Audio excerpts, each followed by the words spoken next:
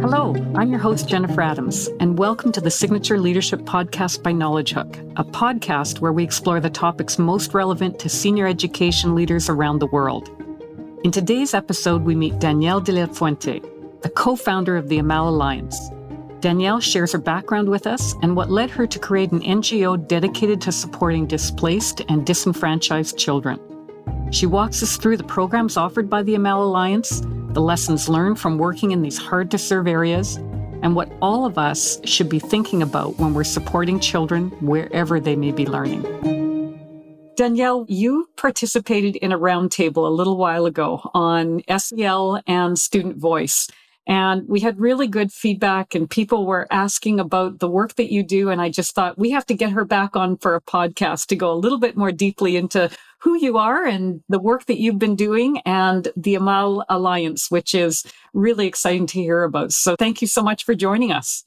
Oh, thank you for having me. I'm so glad that it resonated well with the audience. So Danielle, I had the pleasure of meeting you a couple of years ago, and I was just completely blown away by this fabulous young woman who was doing really important global work.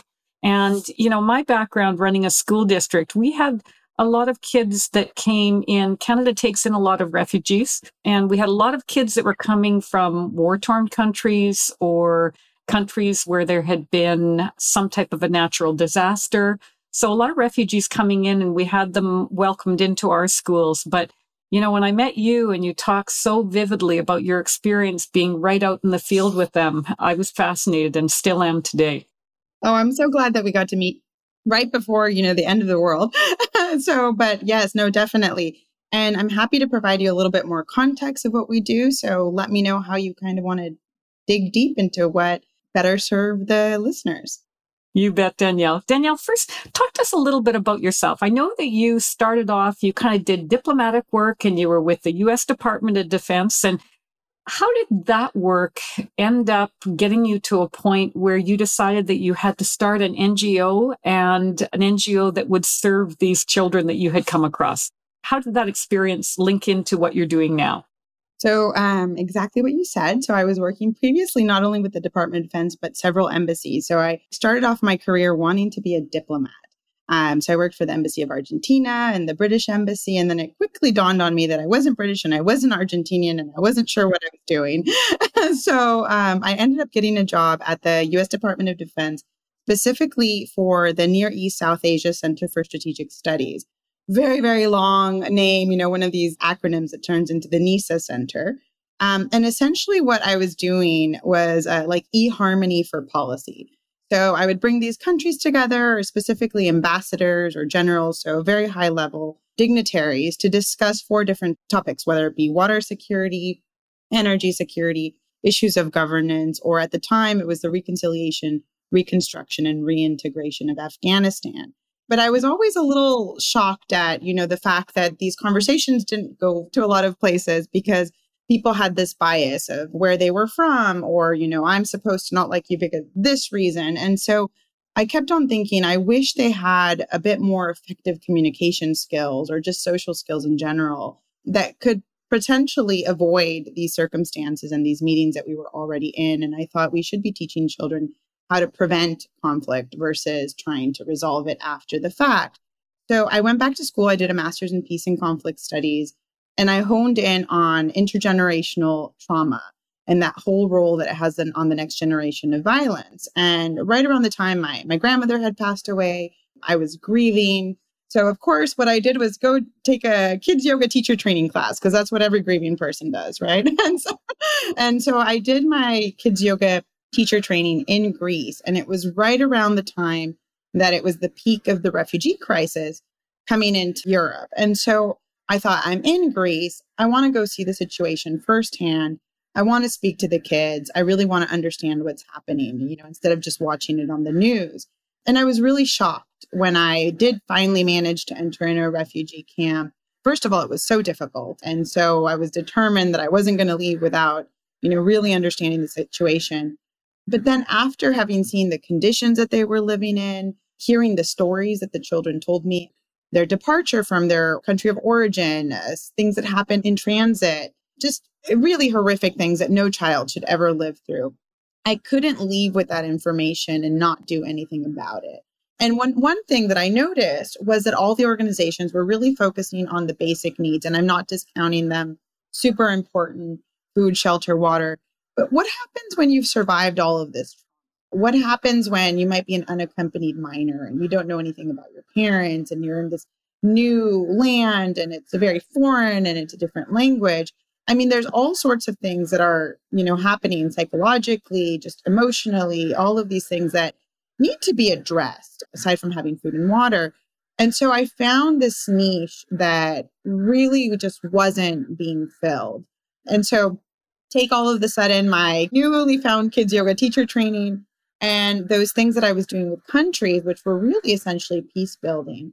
And I thought, why aren't we doing this with kids? And we can use kids yoga and mindfulness as a vehicle, as a methodology to really kind of dig deep and teach these very difficult concepts to very young children. And so that's how it all started. I love, Danielle, how you talk about the idea of instead of investing your time in trying to help adults resolve conflict, you decided that you would focus on working with children so that they can avoid conflict.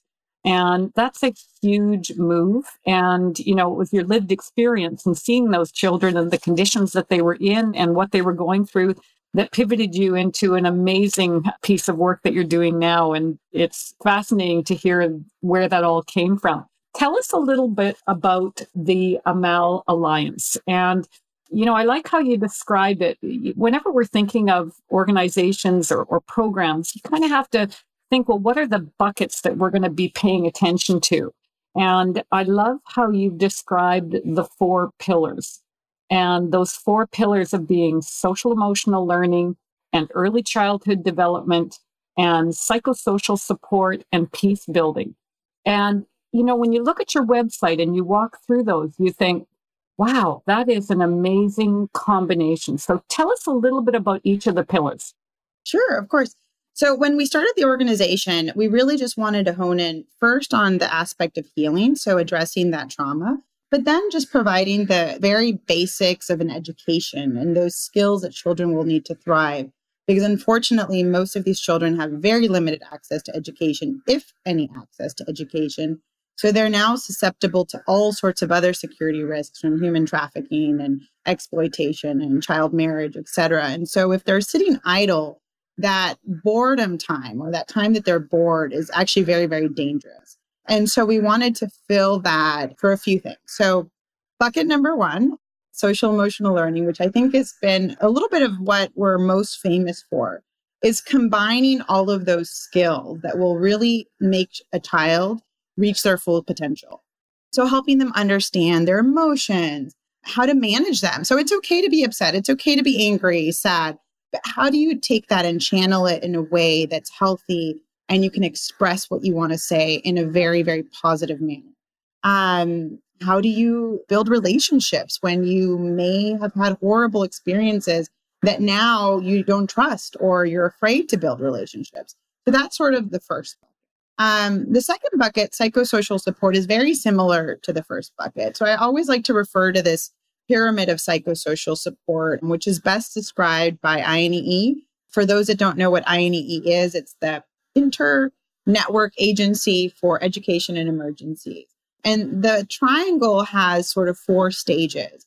And so you have the more drastic cases would be at the top of the triangle, and that would require obviously a psychologist, a psychiatrist, a much more formal intervention. But the other 3 stages can be addressed by rebuilding relationships, by, teaching children to feel confident, to boost their self-esteem. So it's very, very closely linked to the social and emotional learning bucket. They're not the same, but they are definitely connected. So the next bucket was early childhood development. And this was kind of a happy accident. So in our first pilot, it was in Greece. We had invited a lot of women from the refugee community to train them to be our teachers. And I say teachers very loosely. Essentially, they were facilitating the class. But we had never taken into account that they didn't have anywhere to leave their children. So day 1 of training, there's all these babies and toddlers, and I'm my goodness, what are we going to do with the babies? And so they quickly became our models and our just, our little examples in class. But down that line, it made a lot of sense to incorporate in the next stage an early childhood development module because one, there was all these children that were under the age of 6. Two, how can, eventually a woman or a man or someone in the family get a job if they don't have a place to leave the child? So now it becomes like if there's an early childhood development program, well, it's almost like a proxy of, of babysitting or daycare.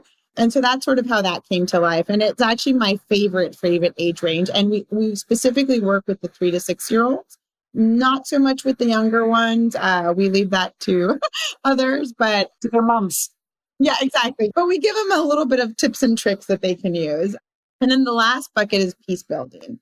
And that's really just basically woven into everything that we do.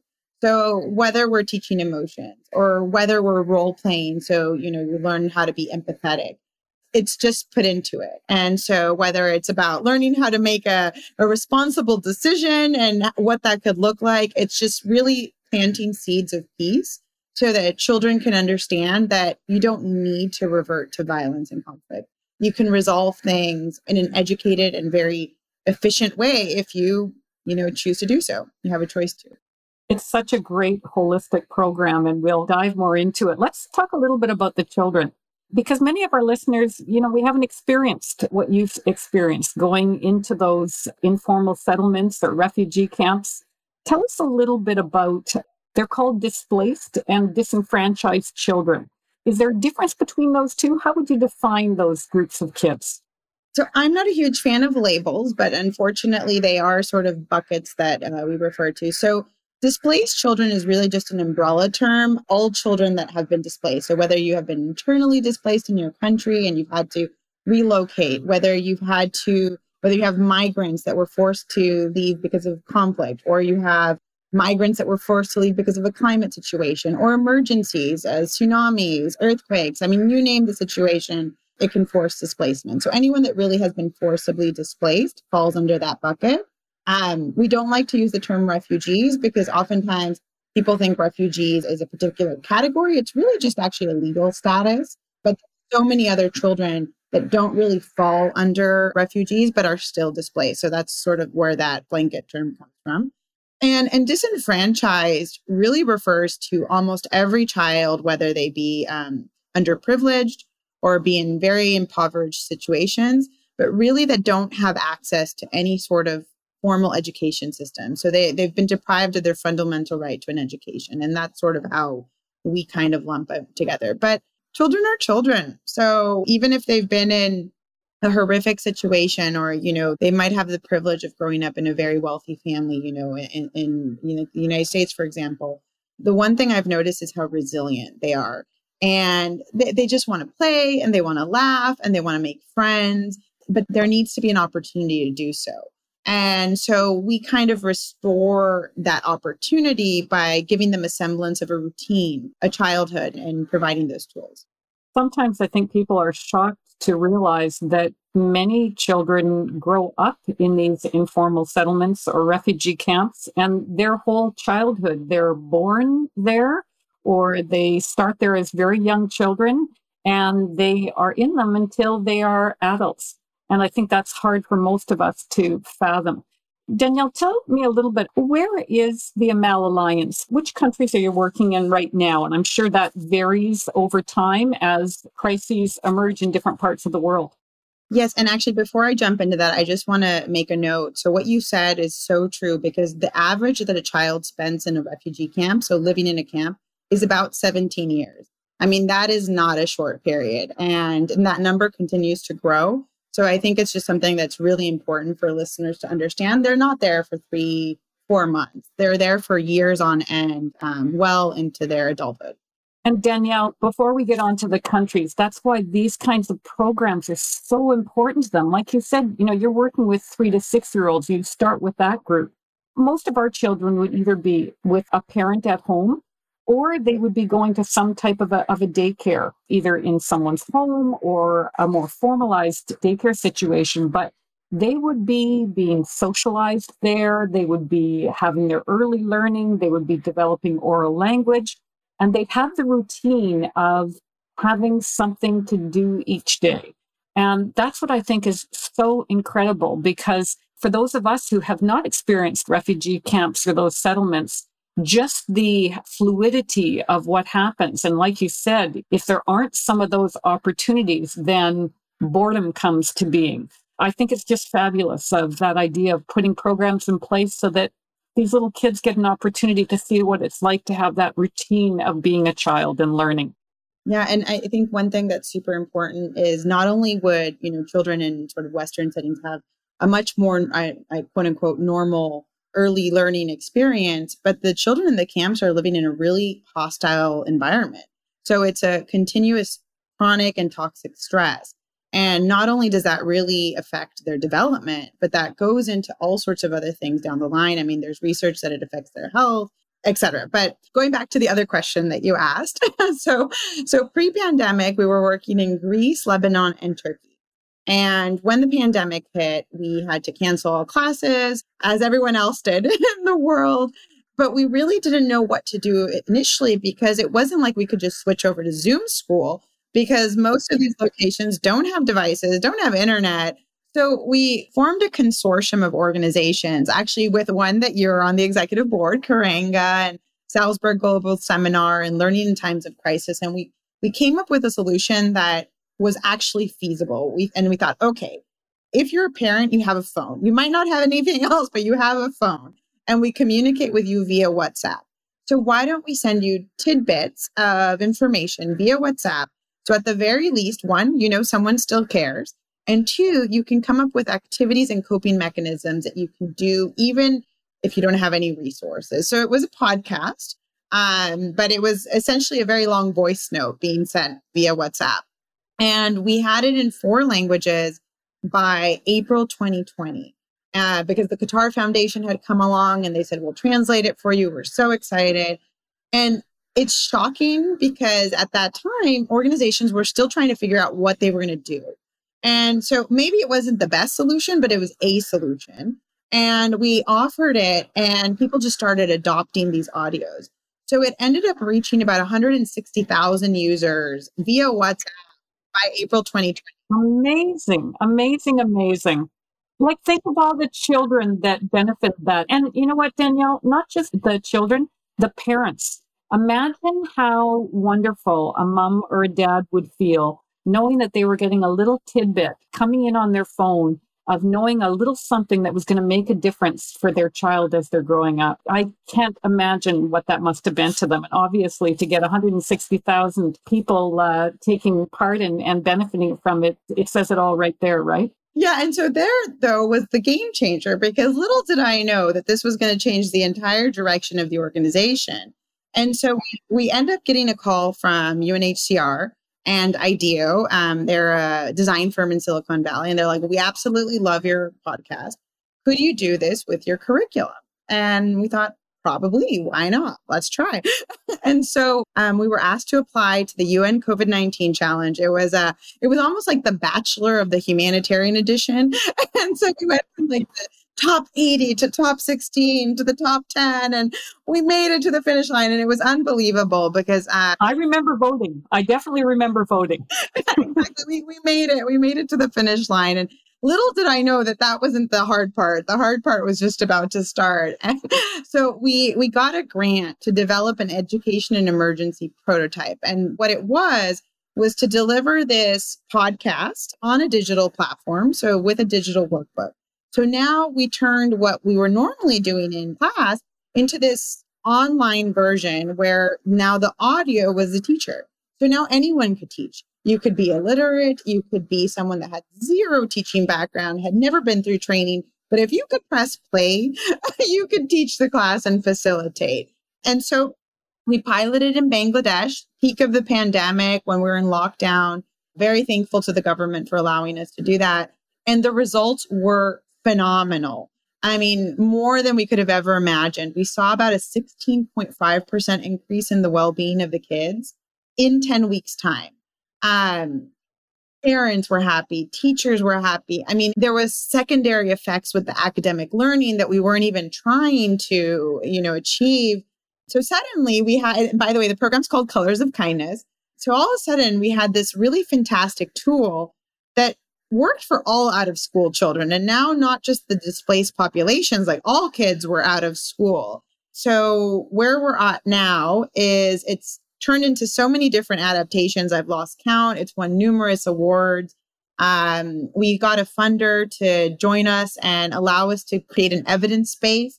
So we partnered up with the EASL Lab of Harvard Graduate School of Education, and we're going to launch it in Greece with the Ministry of Education on board in January. And we're so excited because it's going to be a formal test to integrate it into the formal system. Because if it can kind of be integrated into the formal system, this is something that other countries can learn from. They can adopt, they can localize, and it can really just reach so many children that suffering from the effects of the pandemic. And you know what, Danielle, that's exactly why I wanted you to come on and share your story with the listeners, because the primary story is really interesting. Like I said, most of us don't have that experience, and hearing what you're doing is absolutely heartwarming. But the second part of it is that those of us that are teaching in very well-established education systems, we support children that have come from war-torn countries, from climate crises, etc., where they come into our systems and we're supporting them. We also have children that are dealing with trauma just from the lives that they're living, whether they're living in extreme poverty or there's violence in the community or in their household. There are so many children, sadly, in all of our education systems that are dealing with trauma. And I'd love to hear a little bit about how your program is starting to reach some of those children as well. Yeah, so as I mentioned, it's now evolved, and we're so grateful because this is something we definitely didn't foresee. And so we started realizing that we could reach more children if we leverage technology. So moving beyond just communities that have no internet or communities that have low tech. So we partnered with different people. So we partnered with Learning Equality, which is this fantastic learning management system called Calibri, and it works offline. And so it is a fantastic tool for teachers and learners alike, because now if the content's preloaded, then it can work offline. So there you have one sort of community. Then we partnered with Education Above All, which has this internet-free resource bank, and they have partners literally all around the globe. So we wanted to create a truly offline version. So if you don't have a device, you really don't have internet, you can still at least have access to quality content. And at that point, this was going to go well beyond just essentially to anyone. They partner with different ministries around the world. And so we created this SEL workbook. And I was actually blown away to find out a few weeks ago that it has been downloaded in 175 countries. I mean, granted, some countries not as much as others, but still the fact that it has been downloaded in so many locations without any sort of marketing whatsoever really is a testament to what is needed in all of these communities. And SEL is just at the core. And now we're trying to figure out how we can work with different school districts, because this program in itself doesn't change curriculum, because it's so hard to revamp education systems. I mean, that's not something that's going to happen anytime soon. They've been forged in a different century and haven't changed since. But if you can introduce SEL in these small bite-sized sort of lessons and add it in, well, then you're not changing the system. You're just complementing what already exists, but enhancing it in a way with what children actually need right now. Because even if you stick a child in a classroom, they're not learning. They're dealing with anxiety, with depression, with all this fear and uncertainty. So you really need to make sure that they're ready to learn so that they can learn. Danielle, I think you're bringing up a point that it's one of the things that I think that we've really gained from coming out, I'm going to say the other side of the pandemic, even though we're in the midst of yet another wave and yet another variant. But, it used to be so compartmentalized. There was formal education, and then there were some smatterings of things on the outside. And I think what we've learned since the pandemic, or it's really been reinforced, that formal education and informal education is really, really important. And you are always kind of playing in the informal, and now it's spilling out into the formal. And, in other situations, it had been more formal spilling out into the informal. But I think that's one of the things that we have to take kids where they are. And if we can influence them both in their everyday schooling, if they're fortunate enough to have that, or through their extracurriculars, or through their community programs, or the program that's happening in the informal settlement. I mean, we take children where they are in the context of where they are. And if the programming is really good, it'll work in any of those settings, right? I couldn't agree more. And the arts, exercise, mindfulness, these are all key elements because children need to move, they need to laugh, they need to interact. They're missing these social elements. So even if now that children have been at home for such extended periods, it's not the same, even if they have siblings or with their family. And so now you have this generation that really isn't used to people. And I've seen it just with adults even. So, as you and I know, we've attended many, many a conference. And I just started attending conferences again, before the variant was picking up some steam. And even in adults, you could see a very unusual interaction. People forgot how to connect. They forgot how to interact. So there's this level of awkwardness. I mean, if adults are struggling, can you imagine a child that still hasn't really sedimented all of those different understanding and social cues? Well, they need a little bit of extra support. Absolutely. And that's where, when you think of the children that your programs were originally focused on, who could imagine children in more need of those types of supports? But as you said, especially after 2 years of children being out of that socializing environment, that they need some of those supports to help them. I think the other thing I like about it, Danielle, is that it really blends nicely the concept of learning and well-being. And, in some ways, I think you might have been a little bit ahead of your time because you were thinking about well-being before there was as much kind of global discourse on the concept. But, when you're working with those 3 to 6-year-olds, you're setting them up for a readiness to learn because you're building that skill set that will help them get there and giving them a sense of well-being that they didn't have before running towards your program or having their parent interact with them, and that it's just so important. No, I completely agree with you. And thank you for the kind words. I think despite the fact that the pandemic has posed so many challenges, I actually think it's been a blessing in disguise because it's really shown light on the things that aren't working and need to change, and also shown light on things that people were taking for granted. So like you said, well-being, mental health, very important things. It doesn't matter if you're a child or an adult. These are key elements for you to function as a human.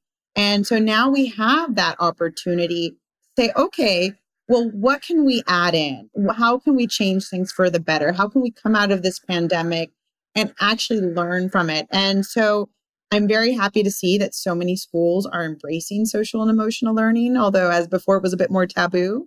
I also am so happy to see that mindfulness and all of these elements are also coming a bit more to the surface because children in the circumstances that we work might not have anything, but everyone has their breath. And so if you can figure out how to manage and regulate your emotions using only your breath and movement, well, now you have a skill set, a tool that you can take anywhere with you and no one can take from you. And I think that's something that we don't need these very fancy things. And sometimes we have all these additional things in classrooms or we need these dice or we need these balls. No, we really don't. All of that enhances the experience, but you really can teach people to use the tools that they have that are already innate. And that's what we're trying to kind of build.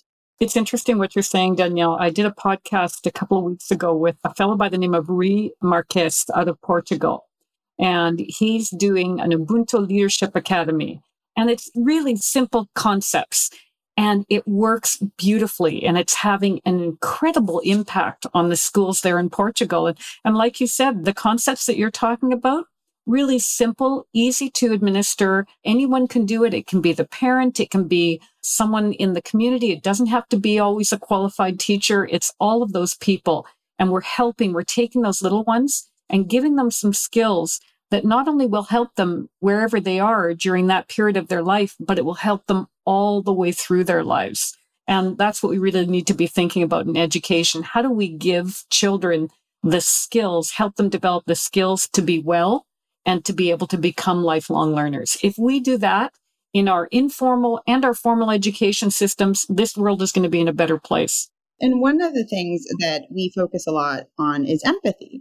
And the reason this comes about a lot is you really need to understand and empathize with others. So compassion, we touch on compassion, we touch on all sorts of things, but especially now in a time that, diversity and inclusion is really at the forefront, we're trying to understand how we can better our systems. If a child can accept, first of all, themselves, and accept and love themselves, but also accept and love and appreciate the differences of other children, other people in their community. Now you're starting to build tolerance in a way that's so natural. And then you start to see people in other eyes. And it's so beneficial to do that at a very young age, because oftentimes we have these huge divides and we're focusing on religion or color or all these other aspects, but children are not born hating. They're born like a clean slate. That hatred is taught and unfortunately it passes on. And so if we can just teach children to really embrace other people for those differences and value their own uniqueness and how they can contribute to the world, it really goes a long way. We do this oftentimes. We do a superhero academy in our classes, and the kids, start off with their superhero traits, like understanding what they are. And then they build their superhero strength. And then at the end, they've graduated and fully become a superhero. And it's kind of a really wonderful experience. And it's so fun. But they start understanding that everyone's a superhero in their own right. And it builds their self-esteem, it builds their confidence, their self-worth. And if you're in a good place, you will respect and see that of somebody else. I think if the one thing that we can accomplish, if we can have children growing up to be tolerant and appreciative of others, the world would not be in the place that it is now, and it will be in a better place when they are leading the show, shall we say. Danielle, you've had an incredible career and incredible experience. There are lots of teachers and school principals and district leaders that come on and listen to these podcasts. Based on your experiences, which are, different than many of ours, what advice would you give to them as far as thinking about their schools and having their kids in their schools? What would your advice be to them? They need to be well themselves. So oftentimes teacher well-being is so overlooked. And if they're not in a good place, if their mental health is not in a good place and they're not doing all the self-care practices that they need, that will come across in the learnings.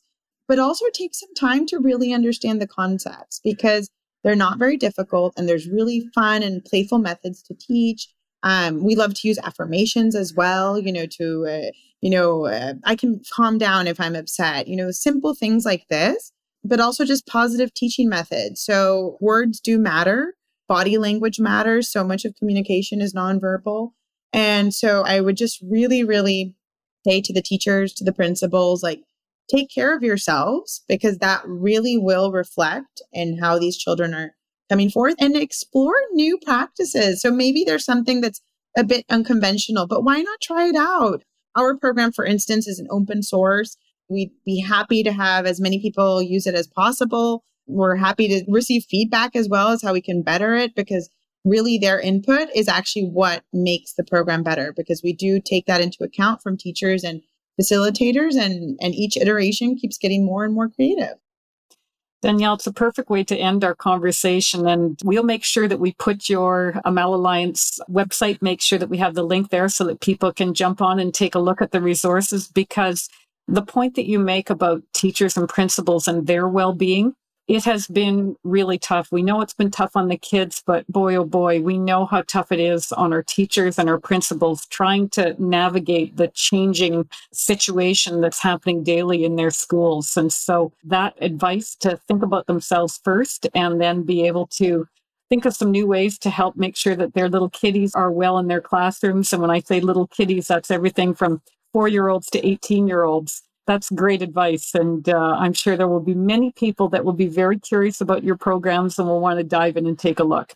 And if I can just add one other thing to the teacher well-being, it doesn't need to be something very grandiose. So we use an emotions thermometer, and it's emoji-based. It's really cute. And children check their emotional temperature just to see first, get in the habit of identifying what it is that you're feeling. Because if you can't identify it, you can't correct it. And then we practice gratitude. every single class, we do a sunny day where, a child expresses something that they're grateful for, maybe someone or something. And gratitude is a very, very powerful mechanism. So you might not have a lot of time in the day, that's fine. But if you can take the time to write one or two things that you're grateful for in a day, it's actually noted. I think the research shows that after 30 days, it really does alter your mood and your outlook. So get in a little bit of dosage of something that makes you happy and see the more positive aspects of life. Danielle, I can tell you that I know one person that I'm very grateful for, and that's you. Like I said, when I met you, I was so impressed by you and the work that you're doing, and knew that I and others would have lots to learn from you. So we'll end this off today with a huge thanks, but I'll be knocking on your door again because I'm sure there's going to be educators that are interested in where's your next project and what countries are you working in and how are you supporting kids and their families and their teachers. Oh, thank you, Jenna. The feeling is mutual and I'm happy to help. And thank you so much for having me. Thanks to Danielle for joining our podcast today and for sharing her inspirational work supporting vulnerable children in need of education and social development. Many of the children in our education systems have experienced and are experiencing trauma as well. Danielle has provided us with some concrete examples of how we can adapt instruction to best meet their needs. If you enjoyed this podcast, you may be interested in a roundtable called SEL and Youth Voice, where Danielle was a featured panelist. You can find it on the Knowledge Hook Signature Leadership Portal. Thanks so much for listening. We'll see you next time for our podcast with Juan Manuel Lopera, as he walks us through how teachers and leaders can help students develop the skills to be entrepreneurs.